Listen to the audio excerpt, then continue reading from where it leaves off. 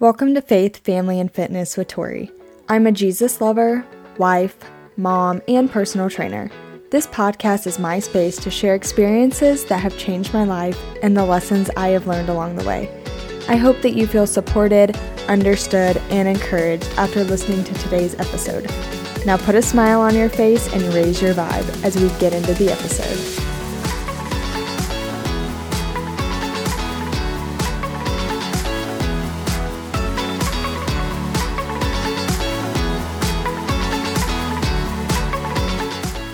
Hello, and thank you for listening to another episode of Faith, Family, and Fitness with Tori. If you guys like my content and want to see more of what I'm about and more of like behind the scenes in my whole life, you can find me on Instagram at ToriGibbs29, ToriGibbs29 is my username there. Today's episode is a fun one. It is about valuable lessons that I learned in motherhood. And this was especially important to me in the first year of motherhood. So I've got 5 lessons that I found were super helpful and were really hard to learn. My first lesson that I wanted to talk about is rediscovering who you are. You just went through a total change in your life. Your body's changed, your responsibilities have changed, your mind has changed. There's not much that has stayed the same. With that, it is okay to change who you are. You've gone through the biggest change in your life, one of the biggest changes, and your values may shift. You now have a little human to look after, or maybe another little human to look after. Things are completely different. Your family life has shifted. Thinking about it logically, of course it would make sense that you're going to change a bit of who you are. But for some reason, sometimes we forget this and we feel like we don't have permission to change who we are. I know that I personally went through this and I kept wanting to revert to who I was in high school, and I am so different. I mean, that was high school. You were a child then. You didn't have the responsibilities that you have now, but yet I always found myself trying to be like this girl who I was when I was 16 years old. And that is not ever going to happen, and thank goodness it won't, because that's not serving me in my values in my life right now. I think that a lot of people almost need someone to tell them, you are allowed to change. Give yourself that permission to change. If you never picked up an instrument in your life and you now want to pursue music, you can do that. You can do whatever you want to do if you just allow yourself that. You do not have to get permission from anyone. You don't have to think about other people's opinions of you. You are the only person who's got to answer for your life choices. So make sure that you're making ones that are serving you and they're what you want to do. You're being pulled as a mother in so many different directions, and it's so easy to lose sight of who you are. And I think that motherhood is a really great opportunity to rediscover who you are, or even to find this new person who you are. Your energy level, like every single person in your life seems like they need something from you. You have this baby who's dependent upon you. You've got a husband that you still have to take care of. You may have animals and a job and all of these other things that you have to answer to. And it's very, very easy to lose sight of what's important to you, what matters, what fills your cup, what makes you feel happy. And the last thing that I want to do in motherhood is be grumpy and to forget who I am, to lose my identity, to just be a grump. I mean, we all know those people, those grumpy moms, and I totally get why they would be like that, but you need to make a conscious effort to live the best life for you. You are still a person, even though you now have a baby to take care of. You are still worthy of having fun and having activities and hobbies that you like, even though you're a wife and a mother. So a big lesson that I learned is having to really take a moment, sit back, and look at what's important to me areas of my life that I wanted to improve, what actually makes me happy, and to allow myself to do those things. Lesson number 2 is make time for your husband. This is a huge one, and I talk to so many other moms that have the same outlook. And while you're in the midst of it all, it is like you have blinders on and you can't understand, but I want to share with you my breakthrough of what totally changed my perspective on this. So I stayed on maternity leave for 10 weeks, I think it was, and then I went back full time. So I was working 5 days a week, 7.5-hour days.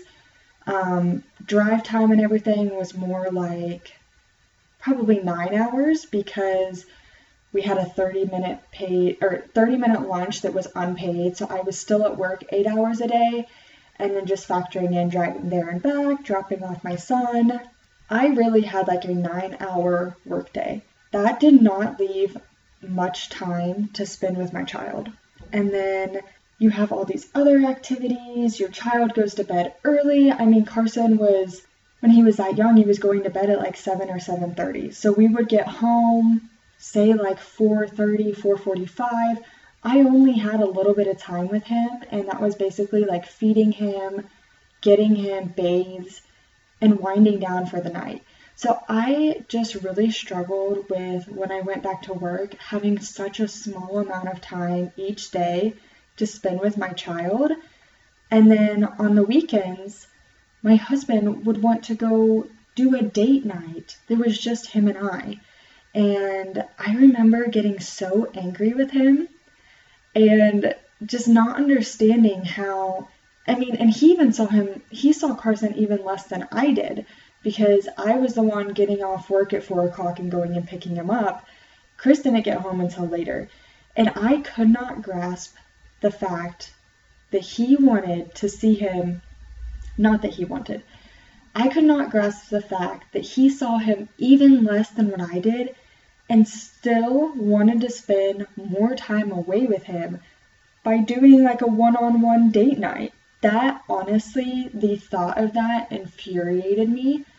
And for months, we would argue about that. I would get so angry. And I've talked to other moms, and I know that they are feeling the same thing. And I even remember going through and like writing down the times that I actually got to spend with Carson. And it was something crazy, like 20 hours a week or something. I work double that. At that time, I was working double the amount of time I got to even see my child in his waking hours. I could not understand how Chris would be willing to just give up even more time with him to go on a date night. And then one day it occurred to me, I am getting angry at my husband for wanting to spend time with me. How crazy is that? That is something that I should have wanted, that I should have valued, that I should have been so excited that he wants to spend time with me, and he wants to do it one-on-one so that there are no other distractions. We're not going out with his buddies. Our parents aren't going. He just wants it to be him and I. Not even our child there to interrupt us so that we could spend quality time together. And I was getting mad at him for that. So that was when it really hit me that, that's crazy. I get it. I get that I don't want to take away time from my child, but I also get that the best thing for my child is having a solid family life. And that starts with our marriage. And you have to have a solid foundation for a marriage to then be a better parent and to make sure that you're raising that baby together and it's not growing up in a divorced family. That's when it clicked. Wow, that is so crazy of me to be getting mad at him for that. I actually am going to be happy about that. So right then and there, I changed my mind about it. My eyes were opened. I had prayed about it, and God finally opened my eyes to see that's what I need. That's what I should want. That's what I do want. I am now aware of what the situation is, and that's what we're going to do. Don't get me wrong. We do not go on date nights very often, but when we do, We make sure that it's worth it. We get some one-on-one time with each other. No distractions, no child, just him and I encourage you to do the same. Lesson number 3 that has taken me almost 4 years to get, and this is an easy one, guys. I don't know why it took me this long. I've been doing this, I'm going to be 100% honest, I've been doing this only 2 days, and it is life-changing. And like I said earlier, sometimes when you're in the thick of it, seems like you have blinders on and you can't see clearly. But lesson number 3 is to get yourself ready 20 minutes prior to the time you're supposed to leave. Since having Carson, we are pretty much 15 to 20 minutes late to everything. If you tell me a time to be somewhere in our town, whether we're going to our parents' house or whatever, if it's not a long drive, if you tell me to be there at 12 o'clock, I am leaving my house at 12 o'clock. And I hate that I do that. I was not like that before. I would show up right on time, but I was not late. It has driven me crazy, and it drives my husband crazy. Oh gosh. It was so bad in the first year of having Carson. We were always late, and Chris would get so mad, just be chaotic. So it has taken me nearly 4 years to realize if I get myself completely ready and I am ready to leave 20 minutes prior to when we're supposed to leave, then I can spend 20 minutes of undivided attention on Carson and helping him get ready. And this is something that I have dealt with at least every single day for the past 4 years. Every day we go somewhere, and most of the time it's I need to be there at a certain time, aka getting to work. I am in chaos mode. I'm yelling, I'm frantic. It is not a good time. It's not good for me. It's not good for Carson. The dog is running around. I've got to get him in his kennel. It's just crazy. And it has just now occurred to me that I myself need to be completely ready 20 minutes ahead of time. I've only done it 2 days, but it has been so much different. It has been way more calm, and oh gosh, I highly suggest it. That is a New Year's resolution of mine. I don't do too many of those, but when I see that there needs to be a change, I'm going to try to implement it. And this year I'm trying to be more calm and not frantic, pretty much. So doing that has been great the past 2 days. I fully intend to keep that up. Okay, for lesson 4, this is involving parenting. I want to do a disclaimer here before we get started, is that this is what works in my household, and this is what Chris and I are good with. This is what works for our family. I know that everyone is different, but this is just us. Lesson 4 is that don't set the expectation that you and your spouse will take care of your child 50-50. As a baby, most of the time moms are breastfeeding, and so if they're doing that, obviously only the mom can do that. If you're bottle feeding, you've got some leeway with that. A lot of times the child wants their mom, and that's who they need. And I had this unspoken expectation that Chris and I would take care of Carson 50-50. And that's just not realistic for us. I am the one who has a work schedule that's much more dependable, and he travels for work, so the times he gets up and gets home vary a lot, and I have more of the stable work schedule. So of course I'm going to be the one taking him to daycare in the morning and picking him up, and probably doing dinner time, probably doing bath time, which again that's fine. That works for me and my family. But I had this expectation that it was going to be 50-50. Where that even came from, I do not know. That's just not what works for us. But every time I saw that I was doing more work, I would get angry.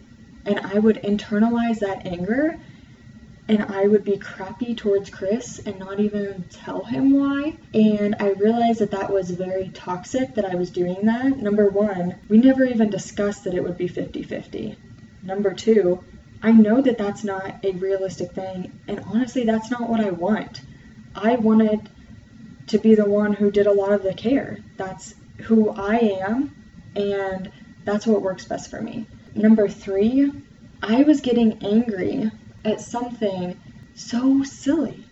It wasn't even a talked about thing. It's something I made up in my head and then would get mad when Chris wouldn't know that.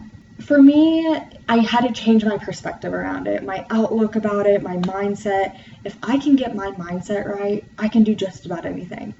So I started telling myself, you know what?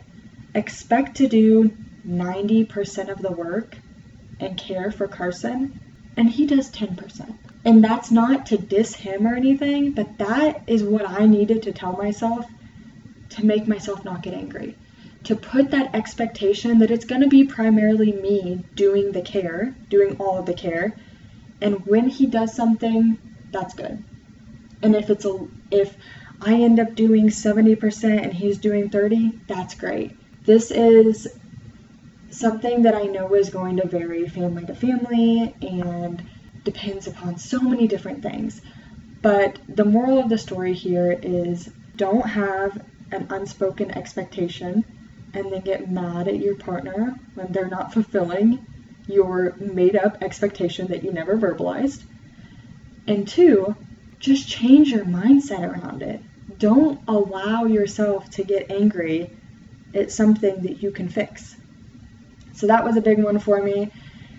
That took some time, I'm going to be honest. That took a while for me to grasp that if I just changed my mindset around it, I would be so much happier.